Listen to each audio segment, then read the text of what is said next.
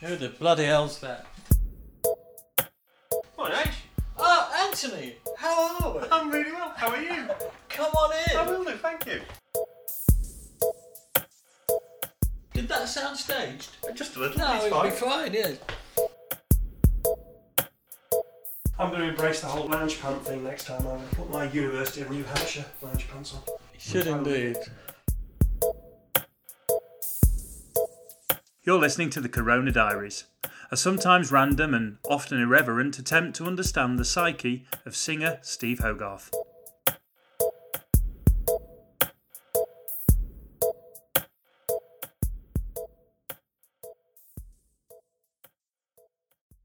So tell me about custard then.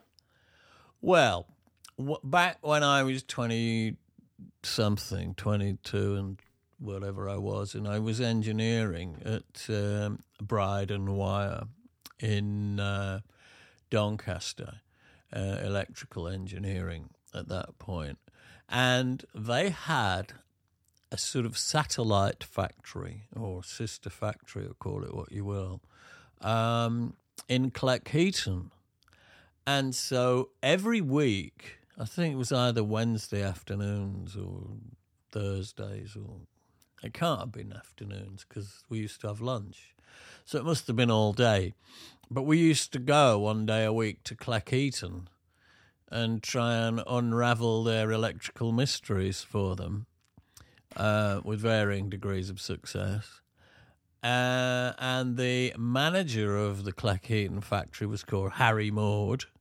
And I couldn't have given you his name any other time except just then. I'm so lucky past. we captured it now. Harry Maud was in charge.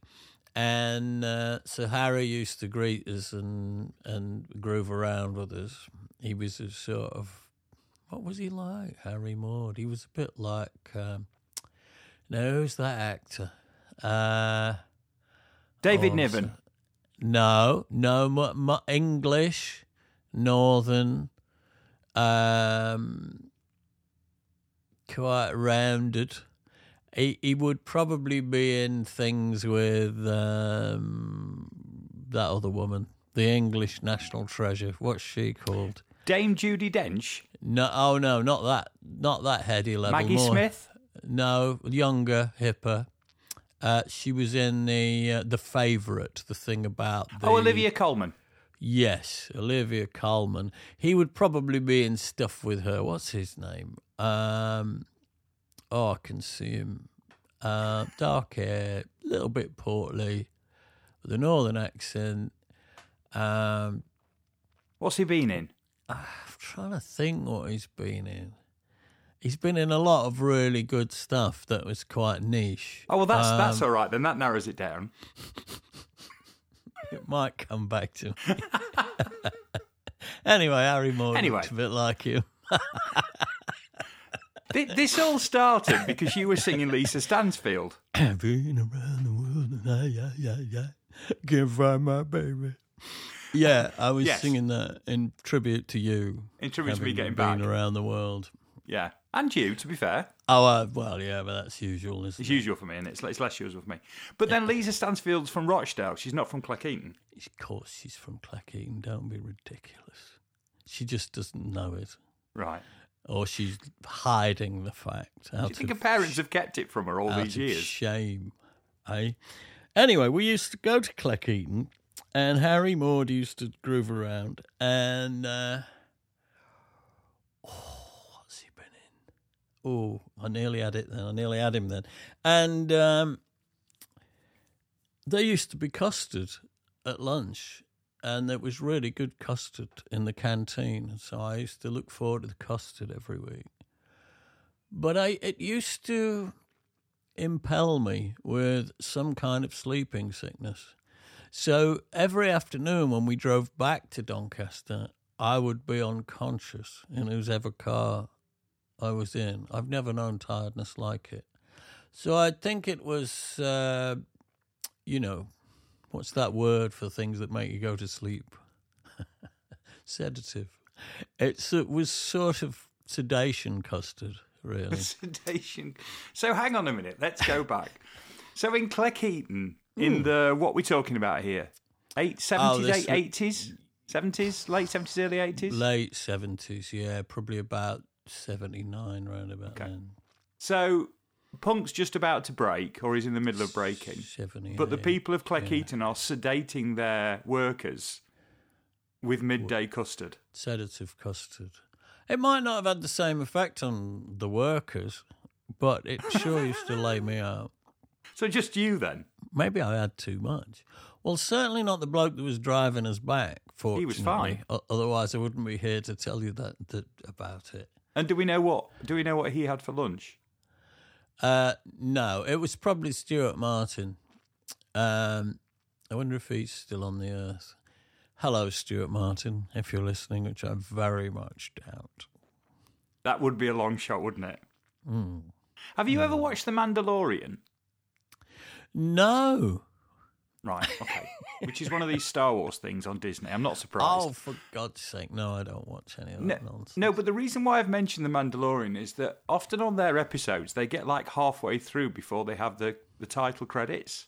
And we're turning into The Mandalorian. Because it's getting longer and longer. Oh, I see, before we start. Before we actually start.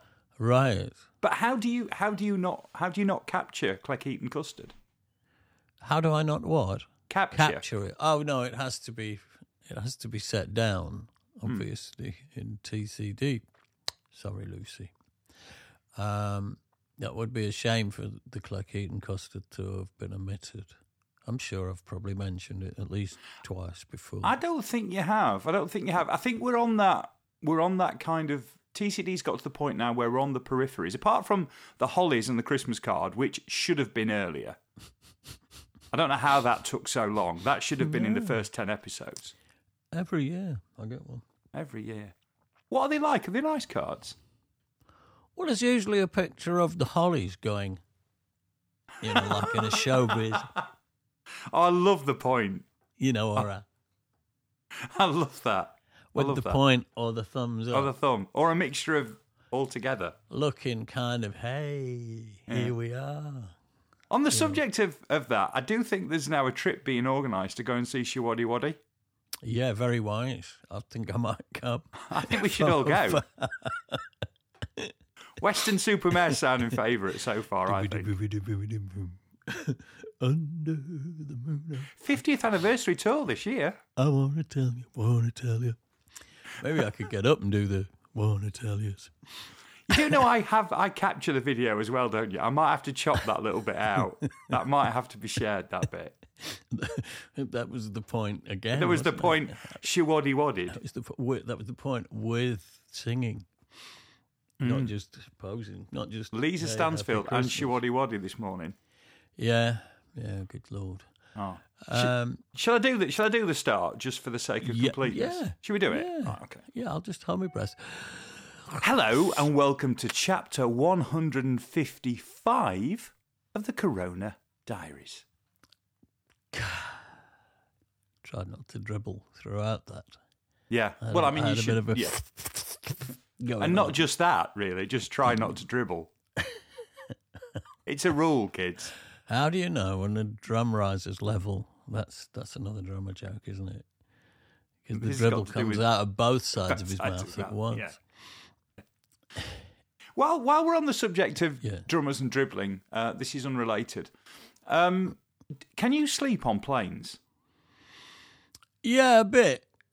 Obviously not properly. But, if I'm in business and I'm lying down, I can get 3 or 4 hours, provided that I mean, what I usually do, if we're on business, is I don't let them serve me dinner. Right. I get on, and I recline as soon as they're off the ground. I recline the seat and go to sleep. Right. Because if you start with dinner and faffing about, you've lost about an hour and a half before you've got yourself sorted. And then I don't really find that eating is really conducive to going straight to sleep either. It tends to get me going a bit, the eating. And we don't want to get you going a bit, do we? No, not at 30,000 feet, you don't. I struggled on the way back. I didn't get any sleep at all on the So way you're back. going to say, I struggle at sea level. Well, there's a bit of that as well. But I got no sleep on the way back. No. Well, it is a bit random, isn't it? Sometimes you can, and then other times you've got no chance, and you don't know why, really. But there's no secret to it. That's the point I was trying to get to. Because I can't find a secret. I've not unlocked a secret to it. No, I haven't either. And you would know, wouldn't you? Well, I've had a go. Some of the boys have got exotic American drugs that they take. And what about when they're flying? Oh, it was an open goal. I had to do it. Mosley's usually got something tucked away. But And a melatonin or something. Yeah, I don't know what it is. But I've tried everything and it doesn't touch me. All right. You've just got to, give it your best shot and then hope you can nod off. And sometimes I do, and sometimes I don't, and sometimes I've just got into a deep sleep when they wake you up and give you breakfast. Yeah. Because, I mean, with LA it's not so bad, but with New York and the East Coast, it's actually not that long. No, it's 5 hours, 5.5 hours on the way back. By the time you're in proper sleep, they're wake up. Yeah, you're screwed coming back from the East Coast. Would you like orange juice? You go, what? You barking at people on the plane. That sort of thing. Yeah, I've usually just about got my seat reclined at that point. Well, they are quite complicated, aren't they? Having been hammering it with leather mallets for a few hours. Leather mallets. Oh, dear. Always travel with a leather mallet. And there's an episode title. They won't. And we're only a few seconds in, and we're there already. It's just a work of genius. You can get them through security. That's the thing. I once tried to walk through security with a baseball bat and was surprised they wanted to take it off me. Oh, just a little bit harsh, really. Yeah. I remember going through security with my space egg. I bought this egg. It's in the song. I bought it in at the Cirque du Soleil in Montreal. And it was like an Easter egg, but covered in pink half spheres, a bit like the inside of the TARDIS. Ooh, so it seemed vaguely spacey and alien-y, and it was in a see-through plastic box. And of course, I couldn't put it in my case because it got trashed. So I was carrying it by hand, and that caused quite a stir at security. But they did let me through with it eventually. I don't know why I thought about this as well. I'm sure I might have asked you this in the past, but while we're scatting and we're on drugs, you get giggly when you've had a drink, don't you? Well, we're on drugs. Giggly when I've had a drink. Yeah. Well, arguably worse. Yeah. You do get quite giggly and a bit not soppy, but you know what I mean.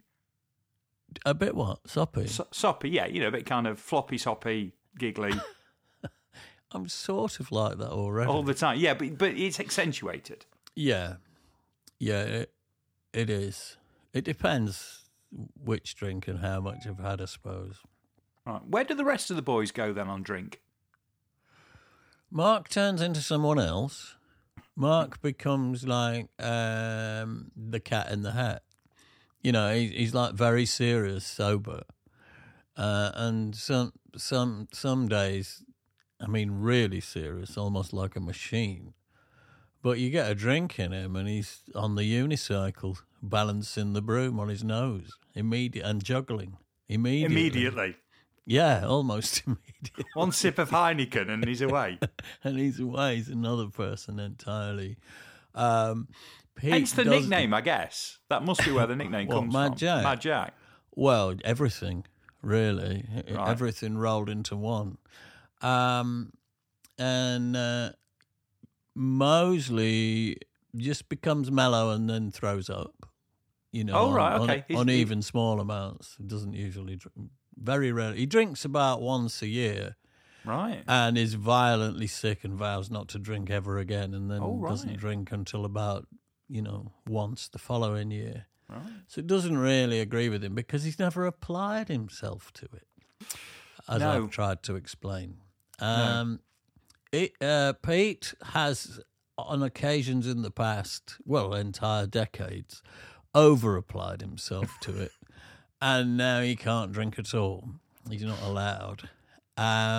Who does that leave? Rothers. He doesn't drink until after a show. He's always straight to go on stage, and then he'll have he'll have the red wine, or he'll have the malt whiskey. I don't really notice any change in him at all. Right. I think it just soaks in and does nothing. Maybe whatever it does is quite subtle. So that's really, that's all five of us, isn't it? Yeah, it's all five, yeah. I'm usually half cut during a show. Yeah. And I'm totally cut by the encore. By the end of a show. Quite often. Yeah. Yeah. But obviously when I'm not working, I don't drink hardly at all. Uh-huh. Unless I'm having a social occasion, which is fairly often, to be fair. Especially in this village. It's a very boozy village. You can't get across the green without somebody sticking a glass in your hand as they go by. Passing you a brown paper bag. You could get pissed on the fruit from your trees. You probably could, actually. Yeah. Yes. Oh, yes. You can, go on. Yeah, no, all I was going to say was we ought to try and talk about something rather than just... And a couple of weeks ago, I nearly started, before we had the car crash, I nearly started talking about fear. That's right, yeah. Because fear's next on the list, isn't it? And you did say you thought you could remember fear. What? Yeah. You did say you thought you could remember bits of fear. I can. Just looking at that face going, I can. I can. You it really wasn't that long ago. It feels like 2 years ago, actually, but it wasn't, was it? It was some year. I mean, I guess the new album was 2 years ago, and that feels like last week. Fear feels like about 2 years ago. Well, Fear's 2016. I know, it's mental, isn't it? So what's that? 7 years ago. But it doesn't feel like that. It really feels like a couple of years back that we put that together. But you can ask me about fear. I might be able to elucidate accurately. All right. Well, so 2012, Sounds That Can't Be Made 2012. Talked a lot about that. You toured that after that. And then there's this cycle that seems to happen where you finish an album and then certainly for 2 years afterwards, you're not ready to even think about starting again in terms of lyrics. No, I'm not. And they know not to push me because I'd throw myself off a roof. Yeah. Not to spite them. Just No. Just for my own private purposes. I'm going to kill myself and then see how you feel about it. No, I never suggested it was that. So can you remember roughly when we get an album in 2016? When did you start? When did people start circling round the idea of maybe another album? Oh, I didn't know you were going to ask me about time and space. Well, what would you like me to ask you? Well, just about the songs and if I can remember how they came together. But don't ask me when they came together, for God's sake. Well, let's assume then, somewhere around 2014, 2015, you probably all come to the conclusion there's another album somewhere. Would that probably be fair? I think we were at it for... I mean, all of these things are just notions, but I think it was probably about 18 months that, on and off, that we were working on it. on the jam. The jams take so long; they take ages and ages and ages, and then getting to that point where we think we've really got something. When Mike starts playing us things that he's welded together and saying, "What about this?" That's a good 18 months as a rule, unless we've been out and toured in the middle of that process, and then of course everything just goes back and gets added on. When did we do Friends from the Orchestra? Was that after Fear? That was after Fear. Right. Yeah, well, I don't think I'd met Nicole at that point. I met Nicole in Sweden whilst I was working with Isilda Spain at a show. And she was playing viola with them, with the girl who had the nosebleed. That's not funny, is it? Why am I laughing? I'm laughing because you're laughing. I'm laughing because I remember the panic in my soul as I turned around and realised one of the quartet had vanished whilst I was trying to sing to them. Does that happen a lot when you try and sing to people? No, that's why it's funny. That's a new experience for you. And she reappeared with a bit of tissue hanging out of one nostril. Oh, it's a great look, that, isn't it? Yeah, and it's not what you expect from a classical musician. How else do they stop a nosebleed? Well, no, they still have to, bless them. But when they're all dressed up in their little black dresses, looking great, it's sort of a bit of a clash of cultures, isn't it? Having a bit of tissue hanging out, I think that's really real. Well, it was really real. Yeah. When she came back, Was it a proper nosebleed? Is a little bit of tissue slowly getting red? Yeah. All right. Okay. Oh dear. Right. Okay. Yeah, it was properly gothic. Yeah. People who have nosebleeds a lot get. I mean, I have nosebleeds, and I'm used to it. I can stop them really quickly, but it's quite a shock for somebody who doesn't have them very often. Yeah, I've very, very rarely have them, unless somebody punches you in the face. Right. It doesn't happen so often either. No. So it's quite rare for me. Surprising both our voices there.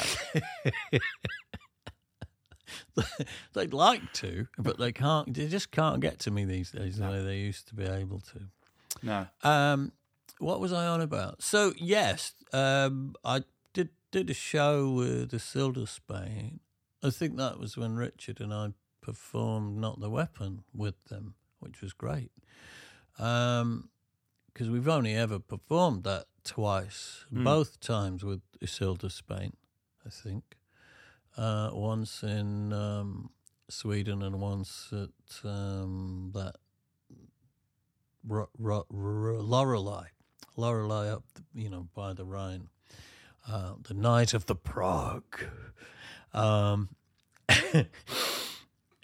We got into French progressive rock over the weekend and thought it should be called Frogressive rock or Frog rock. I like frog rock. The Night of the Frog, French progressive rock.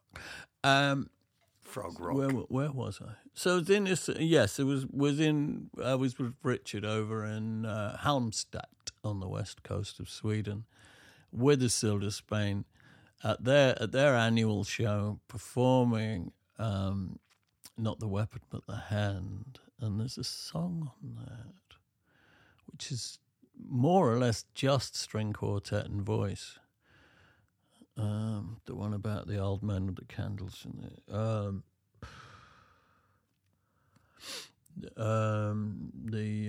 The one about the. While you're thinking about this, you know what's going to happen. We're going to get the name of that actor. I might. What was it? Something in anesthesia, I call it in the end. And that's quite an interesting little number. But when one of the string quartet goes missing with a nosebleed, it tends to get a bit interesting live. Anyway, Nicole Miller was in the quartet, and during the couple of days we were rehearsing for that, she sidled up to me, as women occasionally do, Anthony, and said, "Did you know I've got another string quartet?" And I went, "Oh, have you now? 2 string quartets have you got?" She been unfaithful with one quartet with another quartet. Get you, Nicole. I thought I didn't say it because I didn't know well enough to say get you. But you feel comfortable saying it now?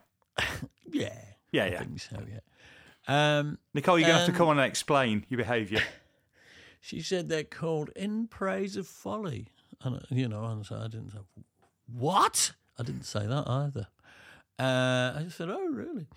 And she showed me, we're building a website, and would you like to see our website? I went, yeah.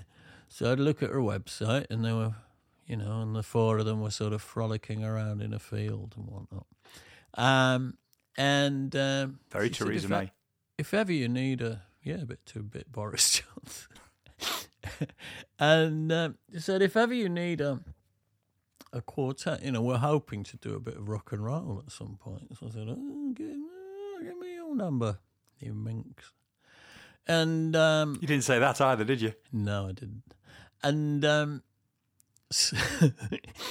so I'd got her number. And when we recorded Fear, when we got onto the New Kings, the opening verse of the New Kings starts with strings, doesn't it? With the descending line, which is something I wrote, something I faffed about and created. If I could write music, I might have written it, but as it is, I can't, and I didn't. I faffed about, and Mike recorded it. We are the New Kings, sailing our seas of diamonds and gold. All of that. The oligarchs, the money. And I'd been so angry for so long, quietly, about what had happened to this country since Tony Blair and Iraq and all of that. So that was like a festering wound, I guess, that was bound to burst at some point. And I think it burst, and Fear was that wound bursting, really, in a lot of ways. I wanted to talk about England and this notion of England that I used to have of being, not without guilt and dirty deeds done in the past, but essentially a country that had a decent moral compass, that was governed by essentially good people, that with a sense of right and wrong and fair play, and then of course when Iraq happened, I saw through all of that, and the scales well and truly fell from my eyes, and so I was so angry because I felt I'd been duped all my life, really. And so I wanted to write a song that railed against Englishness, and I guess the 2 songs on Fear that are in a way are like sister songs are the New Kings and El Dorado. El Dorado is more about a fear of the consequence of what the world's become, of the coming storm, which has broken 10 ways since, of course. And the New Kings was about money, and how even before it had been publicised, if that's the right word, or even before the word came out, just how compromised our country and our government has been by big money, by Russians, by oligarchs particularly. I mean, who are now practically funding the Tory party, and interfering with our democracies any way they damn well can. Whether that's through hacking or just donating large sums of money, and God knows how many other ways that mere mortals like me will never even know about, things that happen in private clubs and holiday homes during weekends when everything's laid on. Because that's all going on big time. I guess it always did. But I think it always did. It always did. But I guess I've just woken up to it. And I've woken up and grown up to some degree. But I think it's got worse as well. I do think that our government is now more in the pocket of big money than it ever was. Yeah. Has it got worse? Have they got worse at covering it up? Did they have the good grace not to push it into people's faces quite to the extent? But then the thing was, 40, 50 years ago, it was the establishment far more than, say, foreign interference. It's the foreign interference, I think, that's really, where you went to school has always been important. But that element of Englishness was the element that you're talking about, which is that good chaps behave like good chaps. And so it might be that all the PMs have come from privileged backgrounds and all the people in the Shari corridors are all from privileged backgrounds, and it might be that they are feathering, but within a sense of fair play. That's just, they were keeping the world going the way it always had been. As soon as the foreign money came in, got very ugly very quick, didn't it? Yeah. Well, that's the perception of, as I say, a mere mortal like me who's never ever likely to get the total lowdown on all of it.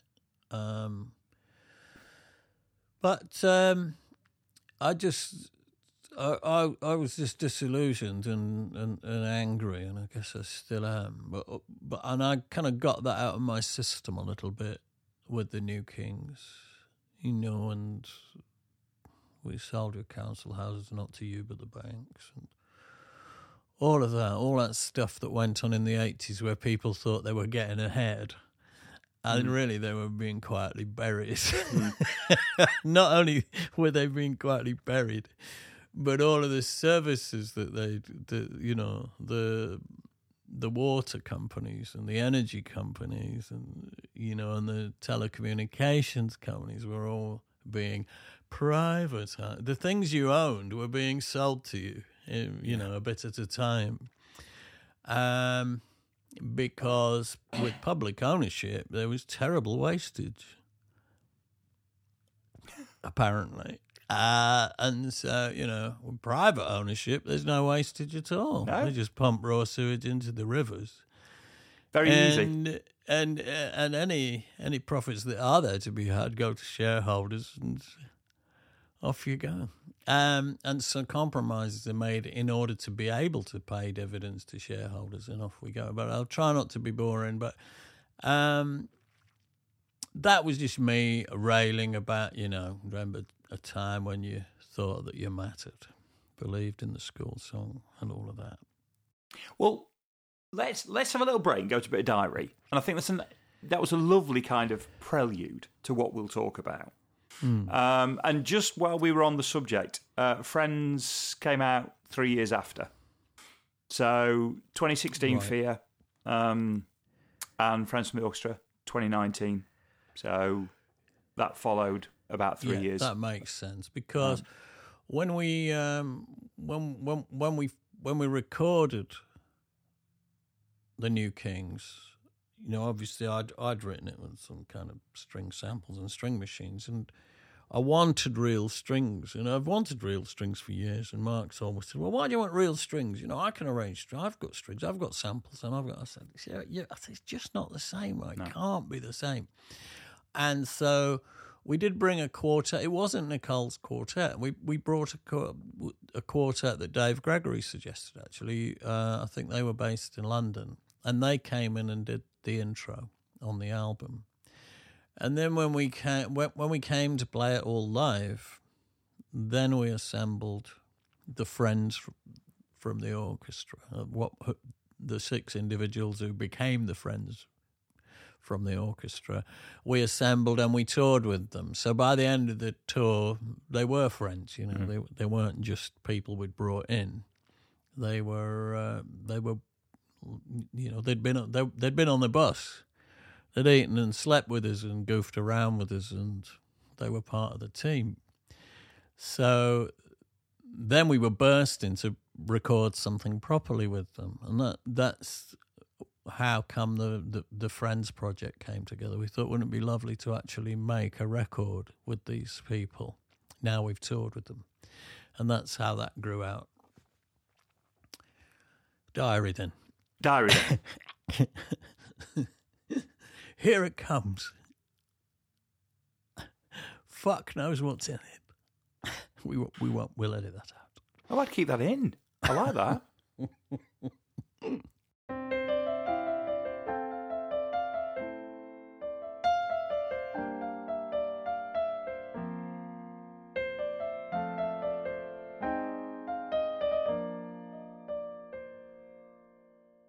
Friday, 15th of June, Philadelphia, Theatre of Living Arts. Next morning I needed my roots doing, so found a hairdresser's on the strip called Look at Me Now, underneath a sign saying, Sylvia, the psychic reader and advisor. I was the only white customer.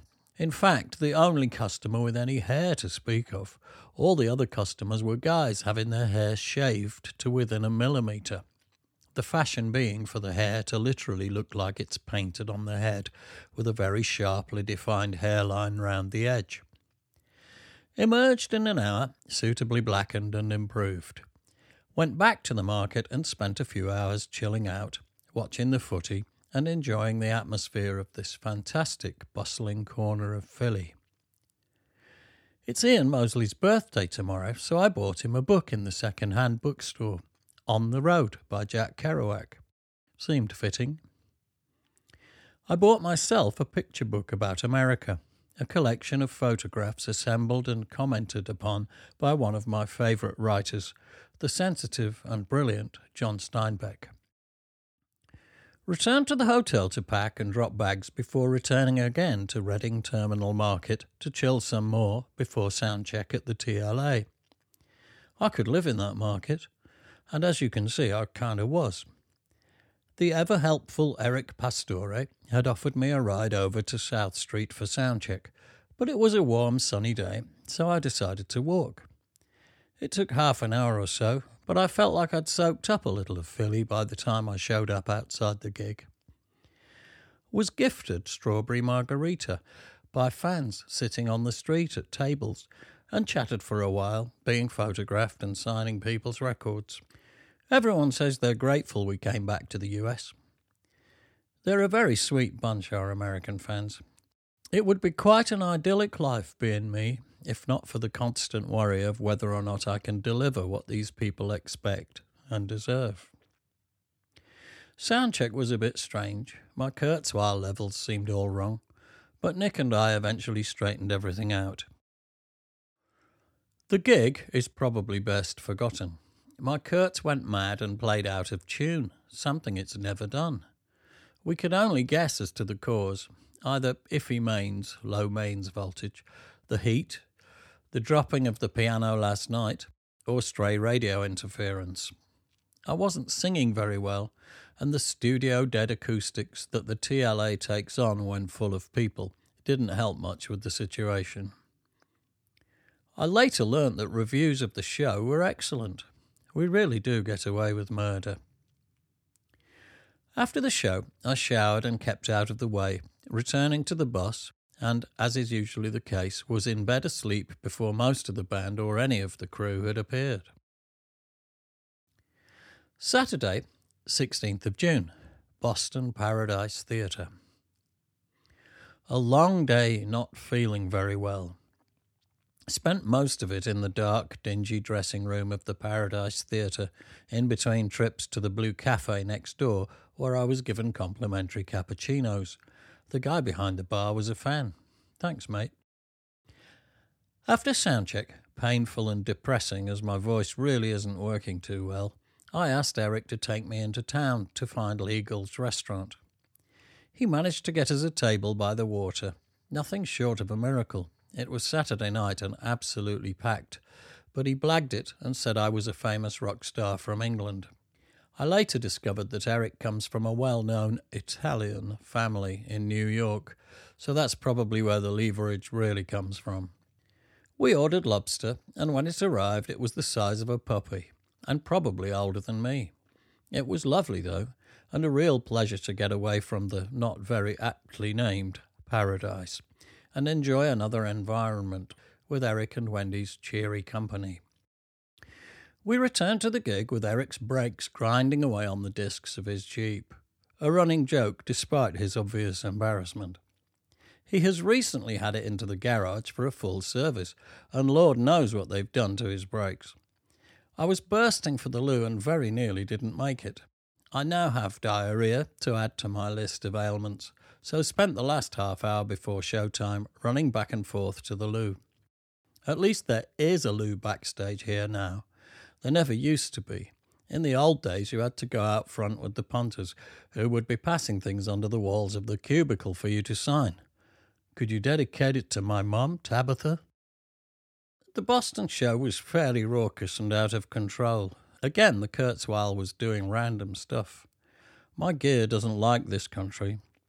The crowd again were fantastic and in full-on party mode, singing Happy Birthday to Mosley every chance they got. Ian seemed genuinely touched. Sunday, 17th of June, Quebec. Day off. Woke up on the outskirts of town and disembarked into a baking hot afternoon in Quebec. Soon we were checking into the best Western hotel. There were no rooms ready, so we sat around for a while until rooms became free. I was fortunate to be given the first one, so dropped my bags and Skyped home briefly before taking a cab to the old town where I found an Italian restaurant. It's a glorious day, and everyone was out walking in the old town. I ordered a thin base pizza, proper, and a gin and tonic, and watched the Germany-Denmark game on the TV. Fabulous. Germany won, but Denmark gave them a good game and very nearly had 'em. Not bad for such a small nation. Needless to say, I was cheering for the Danes.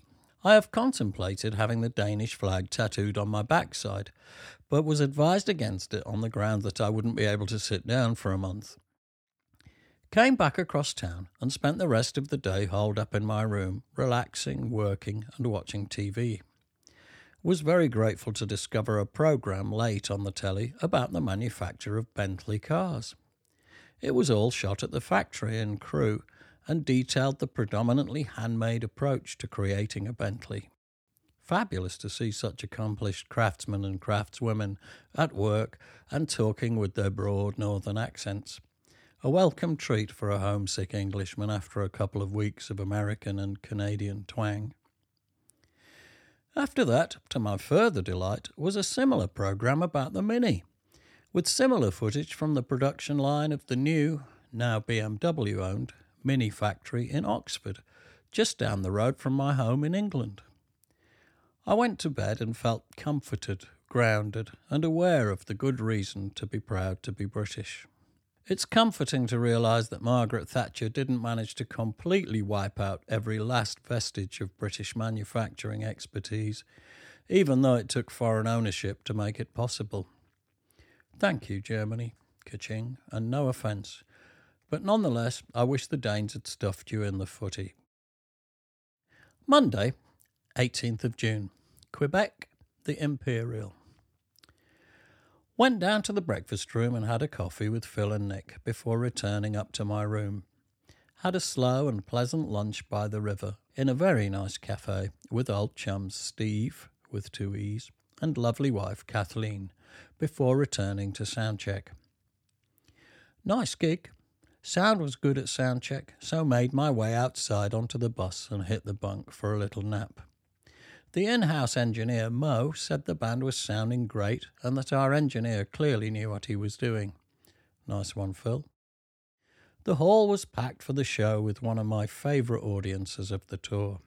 You can't beat the heart and soul of the French Canadians. What a vibe.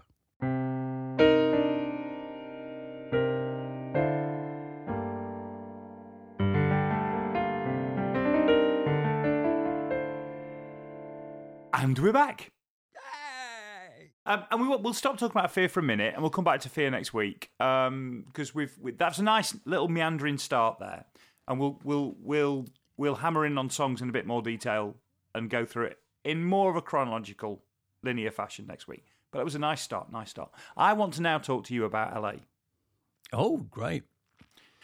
Because having just come back from LA, I want to know. We've talked about Better Dreams. And we've talked a lot about that and the two sides of LA and the fact that we both feel quite the same way, actually, that, you'll do one trip and you're there and you get it, and you do another trip and you really struggle with it, and there's this whole dichotomy that's always going on with LA.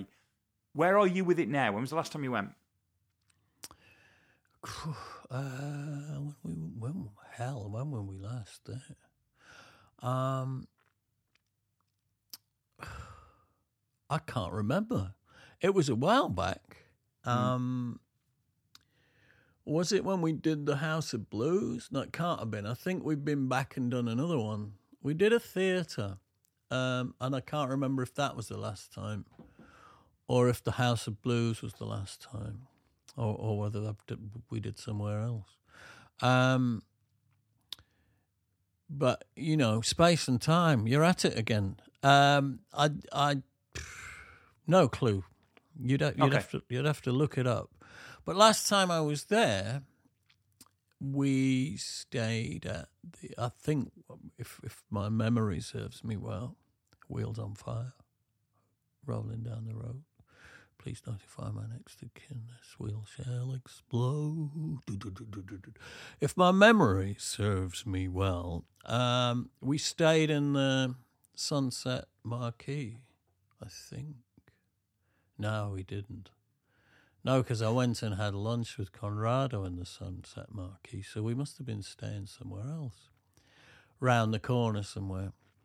But do you stay in that area then? Sunset, Hollywood, that kind of area? Yeah, we usually stay on the Sunset or literally, one of those side streets that are off Sunset, or down by the where the Guitar Center is, down that end. Yeah, down the end. That's on the other end of Sunset, isn't it? Quite near Santa Monica.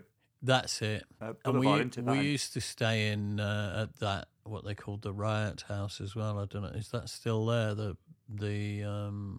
It was the Hyatt, and now I think it's owned by, and it used to be pink. And that's when I got in the lift, and Debbie Harry got in, and then got out, and Little Richard got in. That's brilliant. That was the Hyatt. It blew my mind. Did I tell you about Sergio Mendes? I did, didn't I? Yeah, you did. We've talked about Sergio Mendes. That's a mind-blowing thing as well, that he left a message on the HGuest book saying he happened by pure chance to have been at the House of Blues, saw our gig and thought it was great. He said, I was there with my wife and I really enjoyed it. I just wanted to let you know. And I'm quite a big star in South America, but I live in LA now, and da-di-da-di-da, and I'm thinking it can't be him.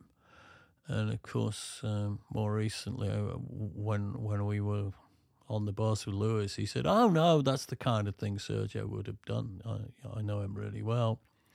So I was dancing around to Sergio Mendes the other night. Ooh, hey, it's still there, by the way. The Riot House is still there. Oh, is it? Yeah, yeah. Stayed there. And as West Hollywood. A few times. But yeah, it's still there. That was the hotel that, Led Zeppelin used to throw the TVs out the window of, I think. And there's that great story about their tour manager paying the hotel bill, and he's paying for all of the damage as they check out, counting all of these $100 bills out to pay for for them having annihilated the place. And the manager said that he's counting the money, and the manager says, "Do you know what? Just between you and me, I've always wanted to throw a TV out of one of these windows." And he just peels off another $300, and he says, "Have one on me." That's a great story. But that, I believe that was the Riot House, and that was the that was the hotel as well. You know, I'm a guest of the city. I'm by the pool on the roof. I was referring to that hotel. That's where I was in my mind. Because there's a great view from the roof of that hotel into the Hollywood Hills. Mm. Well, you're perfectly positioned from there, aren't you, to see... By the way, on the subject of this, and I must thank my friend Jason, who I travelled with this time for this piece of trivia, but you're going to love this. Did you know that Alice Cooper owns one of the O's in the Hollywood sign? That's amazing. No, I did not know that. So in the 70s, that sign got really dilapidated. What a great fact. And all the celebs pitched in and bought letters. He paid $27,000 for it. Wow. And he owns one of the O's. I don't know which one. Now, I'm assuming, bearing in mind it's April time and Home Depot's full of fence paint, that he's probably up there now giving it a fresh coat. He could have changed it in the middle of the night to Holly Cooper, couldn't he? Stuck an extra couple of letters on, you know. I just think it's brilliant. I think that's absolutely brilliant. Yeah, that is amazing. So they're all owned by individuals. I didn't know those that. letters. I did not know that. And originally that sign said Hollywood Hills because it was for a housing estate. I thought it said Hollywood Land. I've heard it said Hollywood Oh, right, Land. okay. Well, in which case then we'll open that up. The good and the purple can come and put us right. It might not be for either. But Alice Cooper definitely owns the O. Right. Well, I thought it said Hollywood Land, and it was like a pitch from an estate agent for, you know, when the land was still available to buy. Right. So we're kind of both in the same part there, then, aren't we? About it being something to do with housing or this, that, and the other. Well, I had no idea they sold the letters. That's genius. I found a picture. It was really dilapidated in the late 70s. Yeah, I've seen that picture as well, about how it was really run down.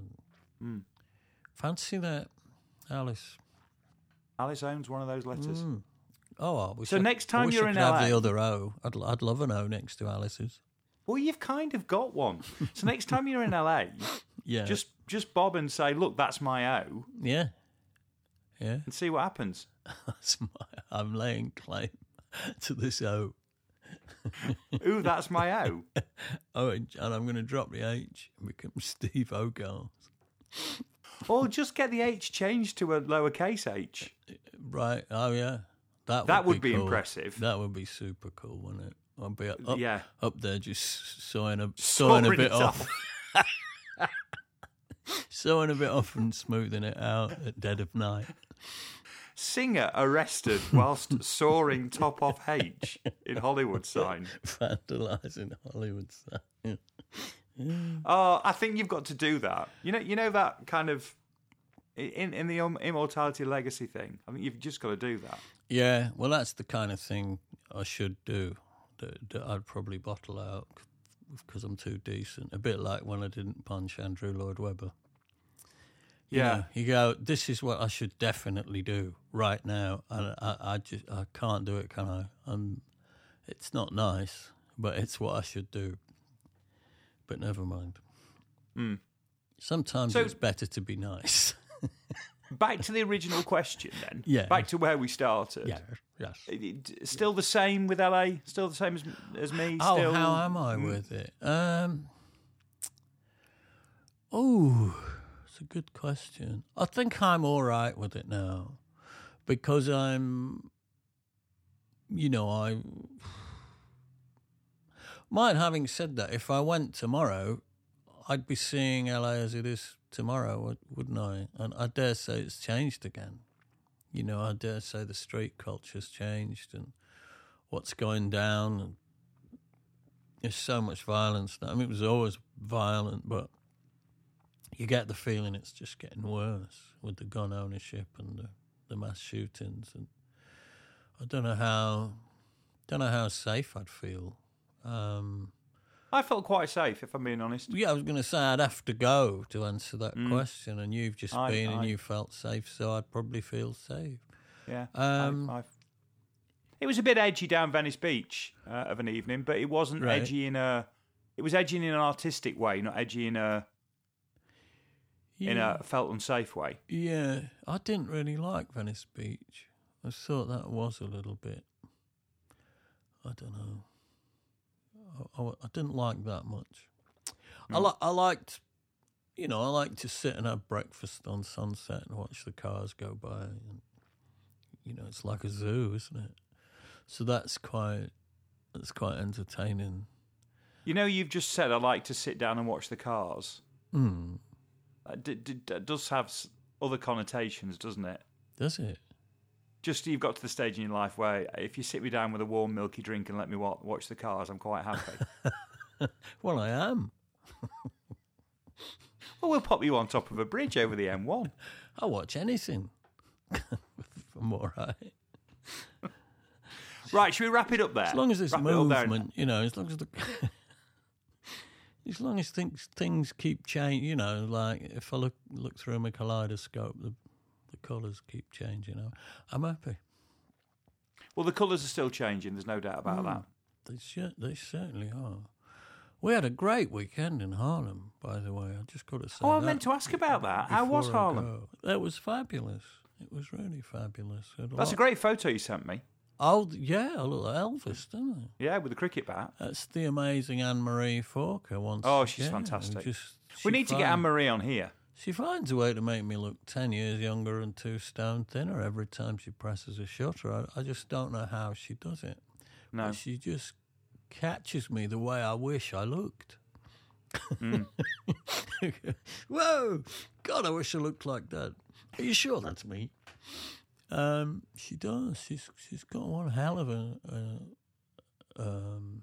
Jill Furmanovsky published a book of photographs just called The Moment.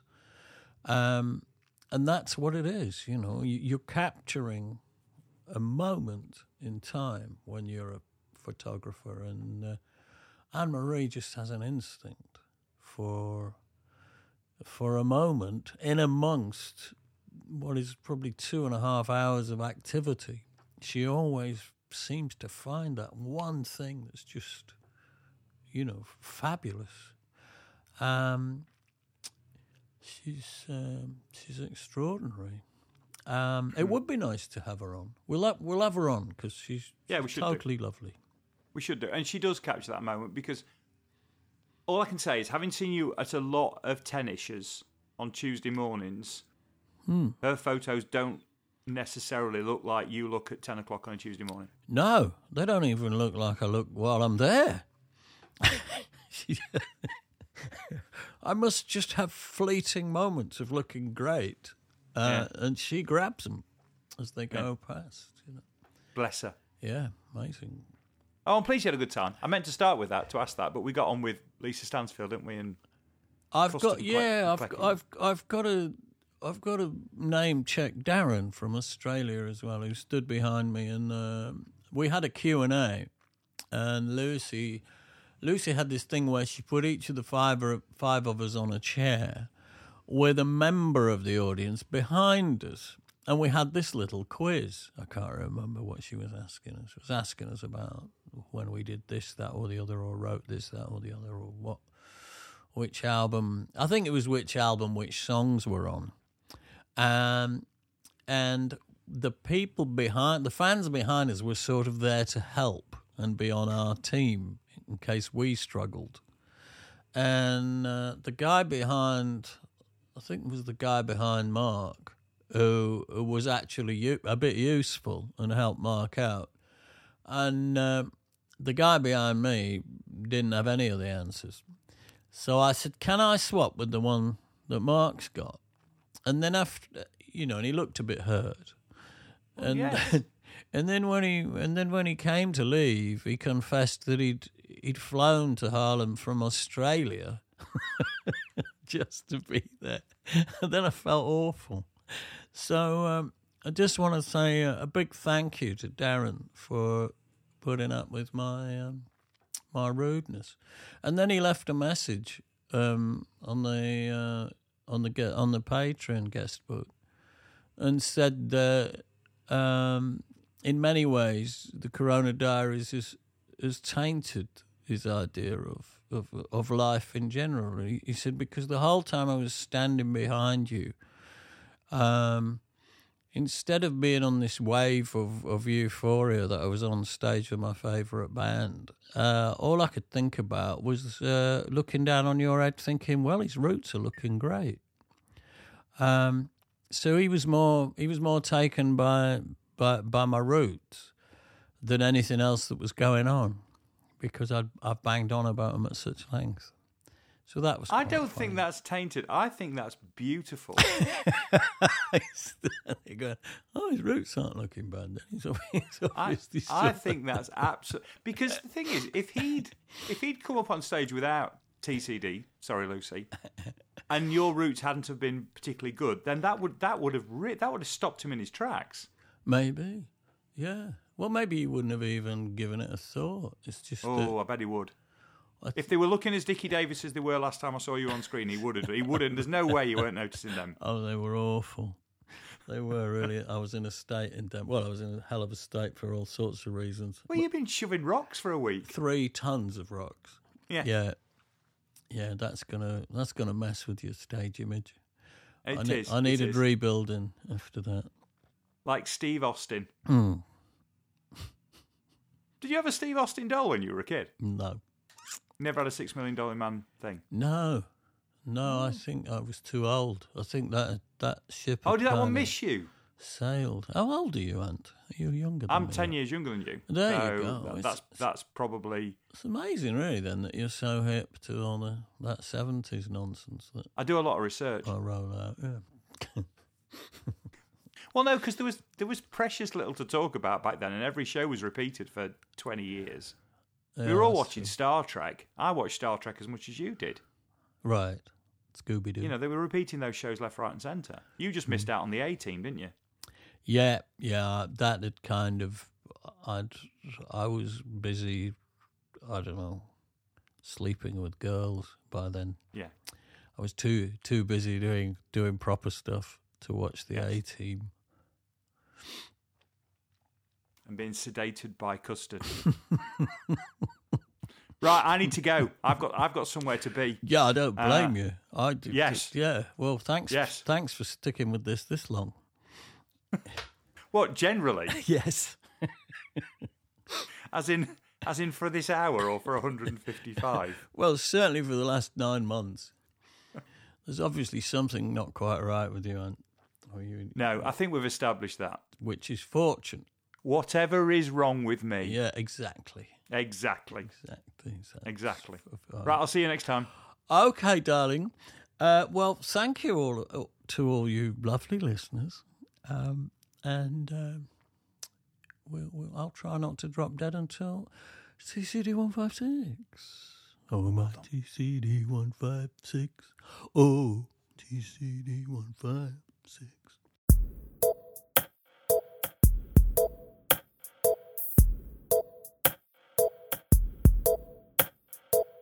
Thanks for listening to the Corona Diaries. It featured Steve Hogarth with the insights and me, Ant Short, with the questions. If you enjoyed the podcast, please consider subscribing and maybe leaving a review, as this will help others find it. You could even share with other like-minded souls, should the mood take you. This has been an A Short Stories production.